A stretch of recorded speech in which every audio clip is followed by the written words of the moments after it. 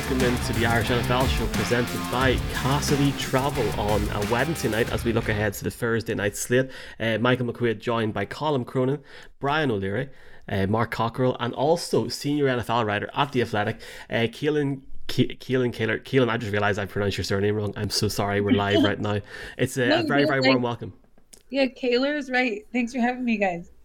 Awesome. I'm delighted I got that correct. And a very, very warm welcome. Keelan, tell us about yourself. Have you any relations to Ireland? Have you been to Ireland before? I have actually. I've been to Dublin, and I think I went to is Kilkenny near Dublin?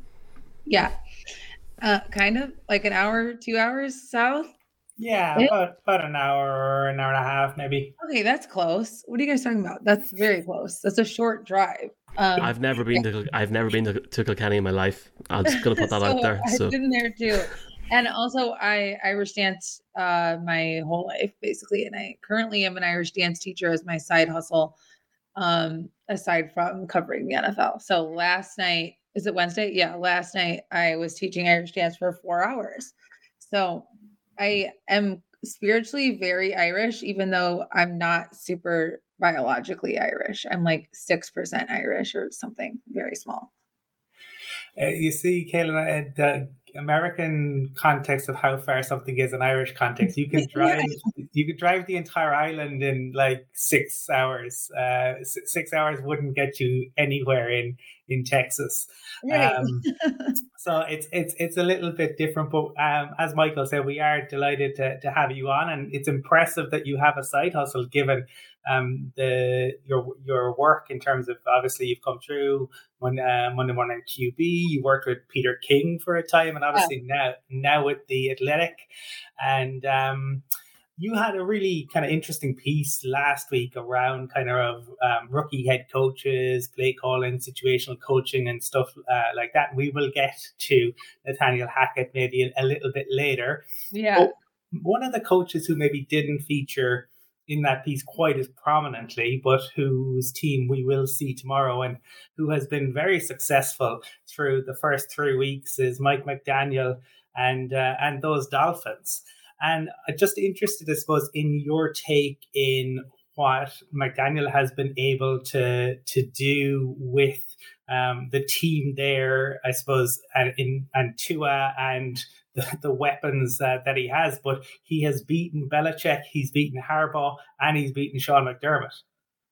Yeah, it's been really impressive. I think this last week's win was obviously the most impressive because the Bills had been just shellacking every opponent this year so far. And obviously, it had just been 2 games of their utter dominance, but they had been extremely dominant. And I found myself thinking, is anyone going to beat the Bills this year? Or is this going to be an undefeated team? Because they just looked so good.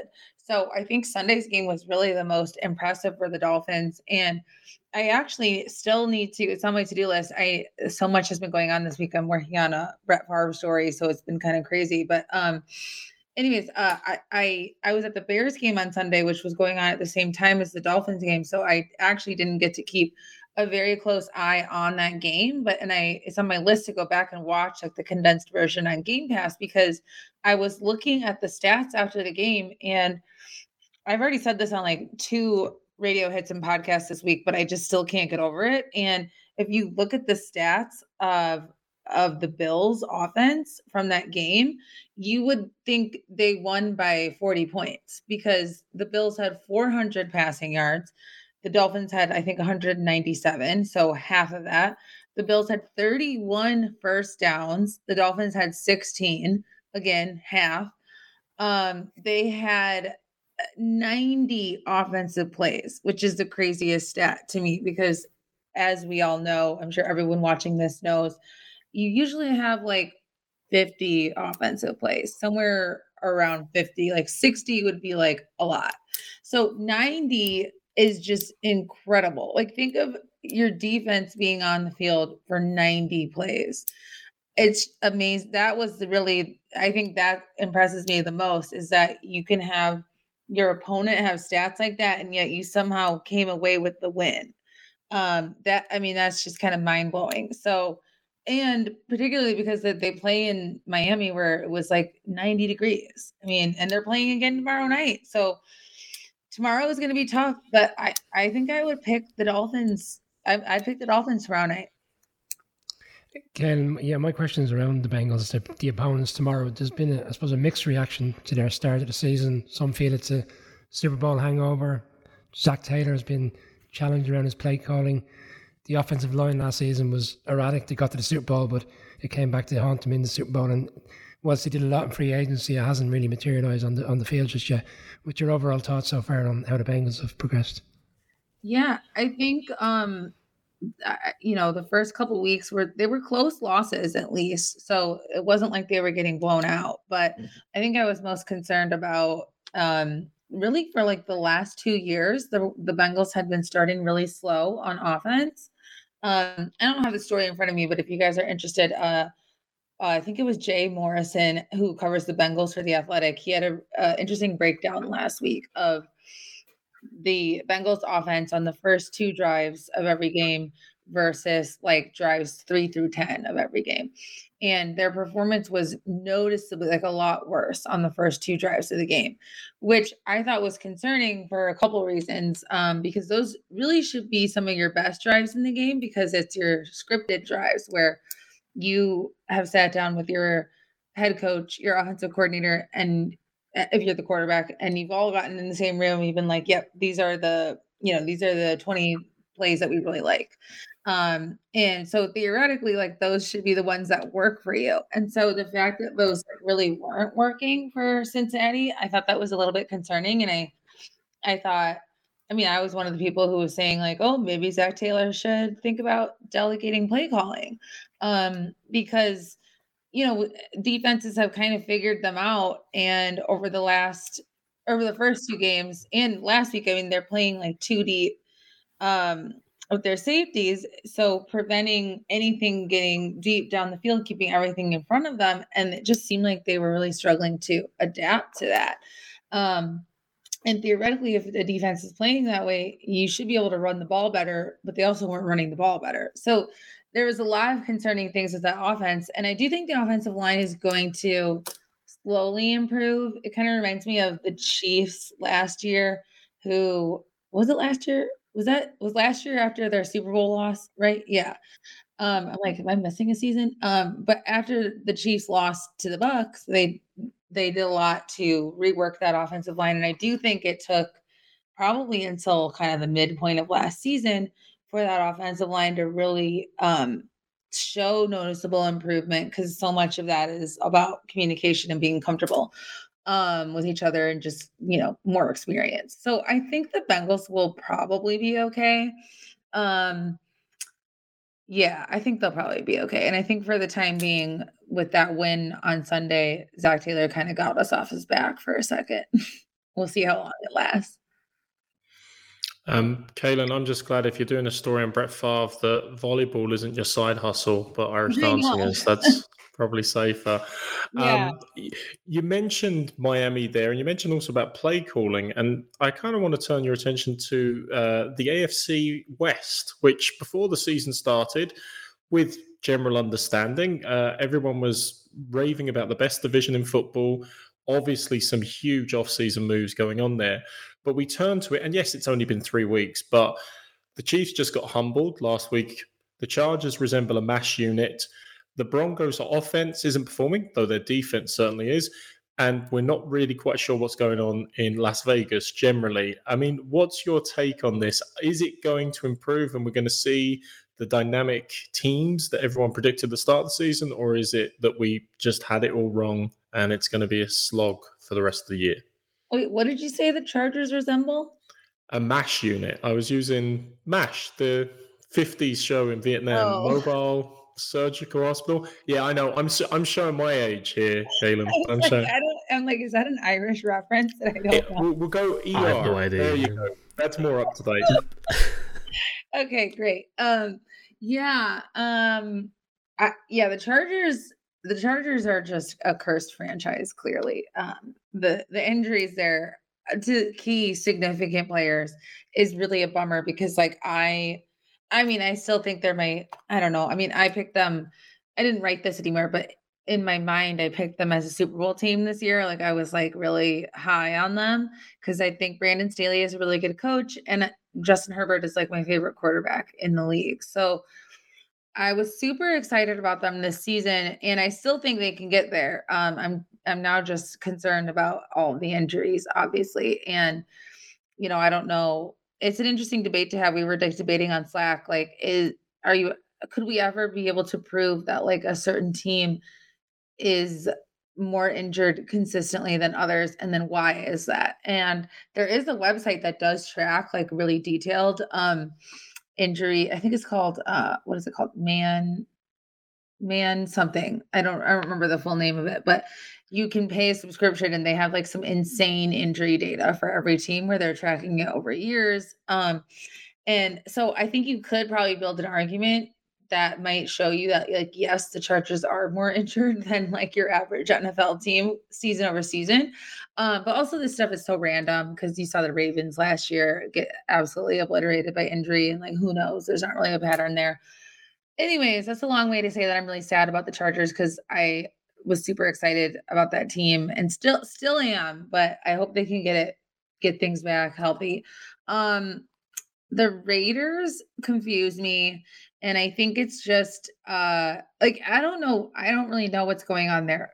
I mean, last year they were a playoff team and they had an interim staff and had like so much turmoil during that season with Henry Ruggs and John Gruden and just so much going on. Yet it was still a playoff team. So it's strange to me that they make, the head coaching hire they really want to make. They decide not to keep Rich Bisaccia, who is now in Green Bay, as their special teams coordinator, and things just have gotten a lot worse. So, but McDaniels is such a good offensive coordinator, so it's like, what is happening? And I honestly, I feel like it might just be that McDaniels' offense is so complicated because as soon as he left New England, like New England this summer, all they could talk about was how they were simplifying their offense because McDaniels had left and they could actually do that. So that, because he was there for so long, that offensive playbook, I think, became like just a monster of some really complicated concepts, and the words that they used, I think, became really, really difficult. And so I don't know exactly how much of that McDaniels took to Las Vegas, but it just seems like Derek Carr is really not quite comfortable with it yet. And it also seems like frustration is definitely mounting, at least from what Davante Adams has been saying in his press conferences. He seems to be really frustrated with the way that they can't finish games. The Broncos, I mean, it was better, I guess, on Sunday, but it was still terrible. They're just lucky that they played the Niners, who wouldn't let their quarterback join training camp for the entire time. So he has like no chemistry with his offense anymore. Yeah, I don't know about the Broncos. I wouldn't be surprised if Hackett was a 1-year head coach and then is fired at the end of the season. And it might not even necessarily be because he's like bad. I think it might just be because they had an ownership change. And if ownership doesn't see what they want to see in the first year, they might be like, we're going to start over. And I do think Hackett, it makes a lot of sense. I don't have any reporting on this, but it makes a lot of sense that Hackett would have been hired there under the assumption that Aaron Rodgers was going to follow him. And when Aaron Rodgers doesn't follow him, he becomes a little bit less valuable. So I wouldn't be surprised if it really turned into like a 1-year thing in Denver. I think it's good that he hired Jerry Rosburg to help him with game management. He's a retired head coach who was a special teams coach for the Ravens for a long time, and he just joined their staff last week. So he was helping out on Sunday night. I think that was a really good idea. Which team didn't I talk about yet? We did Raiders, Chargers, Broncos. Chiefs. Oh, the Chiefs. Yeah. I think the Chiefs will be fine. I think they're figuring it out without Tyreek Hill. And we've seen how valuable Tyreek Hill is now that he's in Miami and has really elevated that offense. But I think the Chiefs will be okay. I'm not really concerned about them. One team that I'm not concerned about, actually, do you know what? I have to address this. The whole Russell Wilson subway thing. Has everybody seen that over the last? Yeah. That's incredible. That's The unbelievable chick, yeah. stuff. Best content I've seen this season, and it's probably better than anything he's done in the field so far. Okay, one team that's doing really well is the Eagles. They're flying. Yeah. Like, my God. Are you surprised at how well they've done so far, Keelan? And do you think they can take it up a level? Because their schedule over the next 4 to 5 weeks is favourable with a capital F. I'm a little bit surprised, like, that they are 3-0. I don't know that I would have predicted that as the start to the season. I mean, I'm pretty sure I would have predicted them as a playoff team, but this is a really, really good start. And I think the most impressive aspect of it is how Jalen Hurts has developed in the passing game and as a passer.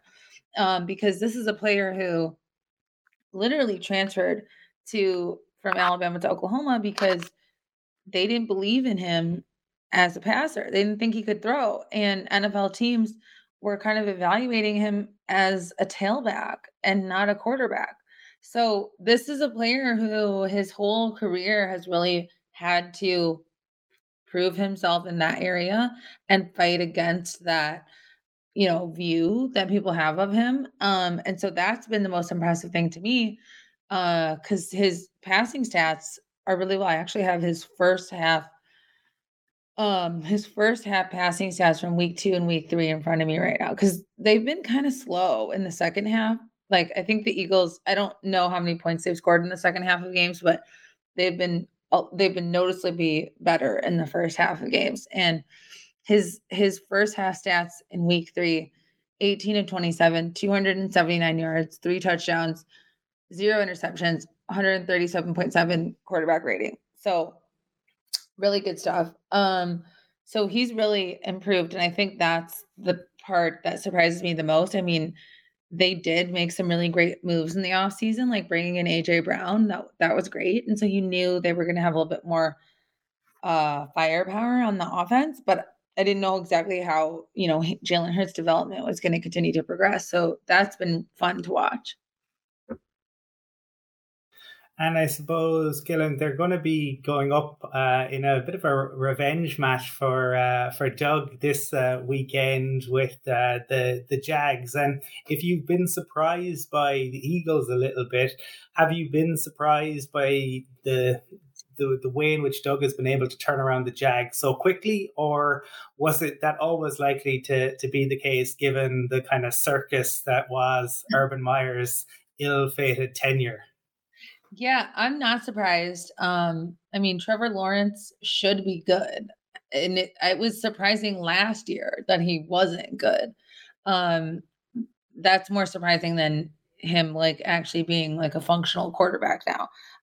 So yeah, I'm not really surprised that Doug Peterson was able to do that, because he's already an experienced head coach. And I mean, it was so bad last year. Like, it was so bad that the bar was just so low that anyone who was just a normal person, any coach, I mean, they could have hired any former head coach, I think, and be getting similar results, because it was just so terrible under Urban Meyer. So I'm not actually that surprised, but I do think Doug Peterson was a really good hire because he's got the experience. He's, offensive minded. He's that former quarterback guy. So I do think that was a really good hire for them. And that'll be an interesting game. But I'm not surprised. Caelan, Colin mentioned circus. We've had the Tom Brady circus for 8-9 months now. Retirement, unretirement. Takes 10 days off during training camp. Now he has every Wednesday off. What's your take on it? Because obviously the offense has started very slowly, and some people are suggesting Brady's just, his head is not in the game, but obviously they've got a lot of injuries. Is it a mixed bag, or do you feel Brady's just not at the kind of intensity that we're used to seeing in terms of his commitment to the situation? I do think like something weird is going on with him. And I think it's probably just the fact that he can't quit football. Like, he literally cannot, even if it would be the best thing for him, like, he cannot quit unless he's going to win again. But I don't know, even if he wins again, I don't think he's going to quit. So I don't know what the answer I don't know what this man is looking for, but he's clearly I think he's clearly different. Like what you just mentioned. Like I don't think he's all in the way that he has been in the past. And that's something he would always say when he was going through, am I coming back or not? He'd be like, well, if I can't be all in, I'm not coming back. But I think now we do see him having come back and not being all in. And he's making, and as he should, he's making some compromises to, spend more time with his family or spend more time with his wife or whatever it is. Those are the compromises that he's making, which is like a healthy decision. But for a football team that, it seems like a lot of guys on that team came back this season because Tom decided to come back, and they're kind of throwing it all in for one more run at a Super Bowl. I don't know if it's going to work in the long run if he's not all in. So something weird is going. I think something weird is going on there. I don't know exactly what, but I don't feel great about it. Oh, their defense has been amazing. I'll say that. Their defense has been stunning. Through the first 3 weeks. They've been doing some really cool stuff. Like they had Vita Vea dropping back into coverage on Sunday night, which was like amazing. He's this giant man. And he made a great play. So that was like really cool. So I'm into the Bucs defense. I'm not really into their offense right now. Kaylin, I was going to make a reference to a song called Money by Pink Floyd, but I'm going to maybe say It's All About the Price Tag by Jessie J to bring a bit more up to date. And the biggest price tag in the NFL is the price of quarterbacks. And I know it's not in season, but we're already fascinated with how it's going to play out next season. Joe Burrow and Justin Herbert are going to be up for potential extensions. Arguably, some teams might have to make a decision on people like Jalen Hurts and Tua. But for me, the most fascinating contract saga will be that of the Baltimore Ravens with Lamar Jackson and his mum obviously helping on the contract. And certainly for 3 weeks, he has done nothing to hurt his value in the NFL. Again, especially given the whole dynamic with Russell Wilson's contract, the unusually guaranteed and structured contract given to Deshaun Watson by the Browns. What's your take on how that's going to play, and what are you hearing out of Baltimore in terms of negotiations to take place again after the season, because they didn't get it done before the season? Well, it's interesting because when Deshaun Watson first got his fully guaranteed deal, I think we all thought every quarterback was going to get one, and it was going to start a pattern of these crazy fully guaranteed contracts. But two really good quarterbacks have since re-signed or signed extensions or done new deals, Russell Wilson and Kyler Murray, neither of whom received fully guaranteed contracts, because for those guys, they, weighed other parts of the deal to be more important. And, they're similarly lucrative, you would say, if you're comparing them.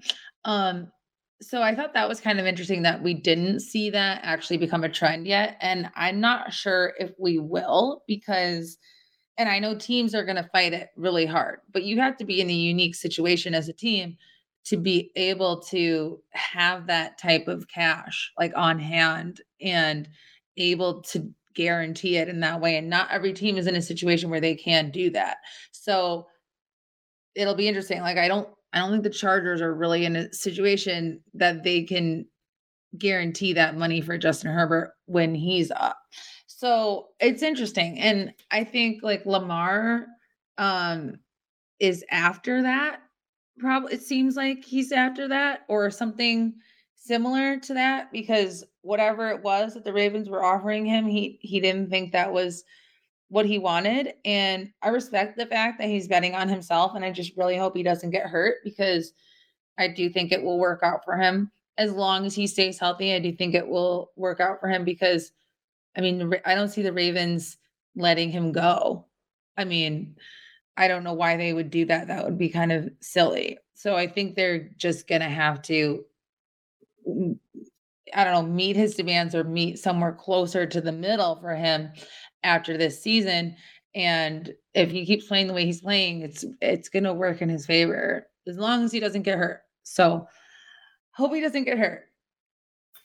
Yeah, and given some of the injuries, obviously we've seen around the league, it hasn't been a good week for that. But this has been fantastic, Gillian. We know you have another meeting that you have to jump out to. We could have kept this going, I think, yeah.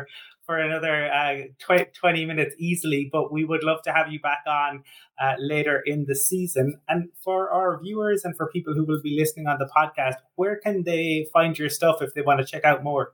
Yeah, I'm on Twitter at Kaylyn Kaler. It's spelled weird, so I'll just spell it for you. KALYNKAHLER.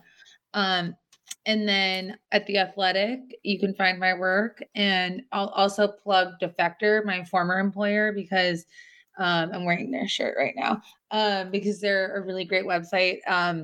Another subscription sports website, but it's like stories that you're not going to find elsewhere with a really funny bend to it. So if you like humor and sarcasm and that kind of stuff, Defector is going to be your jam. And if you want good reporting and good columns and good insight and plugged in stuff, The Athletic is probably your jam. So, but both of them, you should just subscribe to both probably. But yeah, thanks for having me, guys. It was great to meet you all. Thanks so much, and we'll definitely talk to you again later in the season.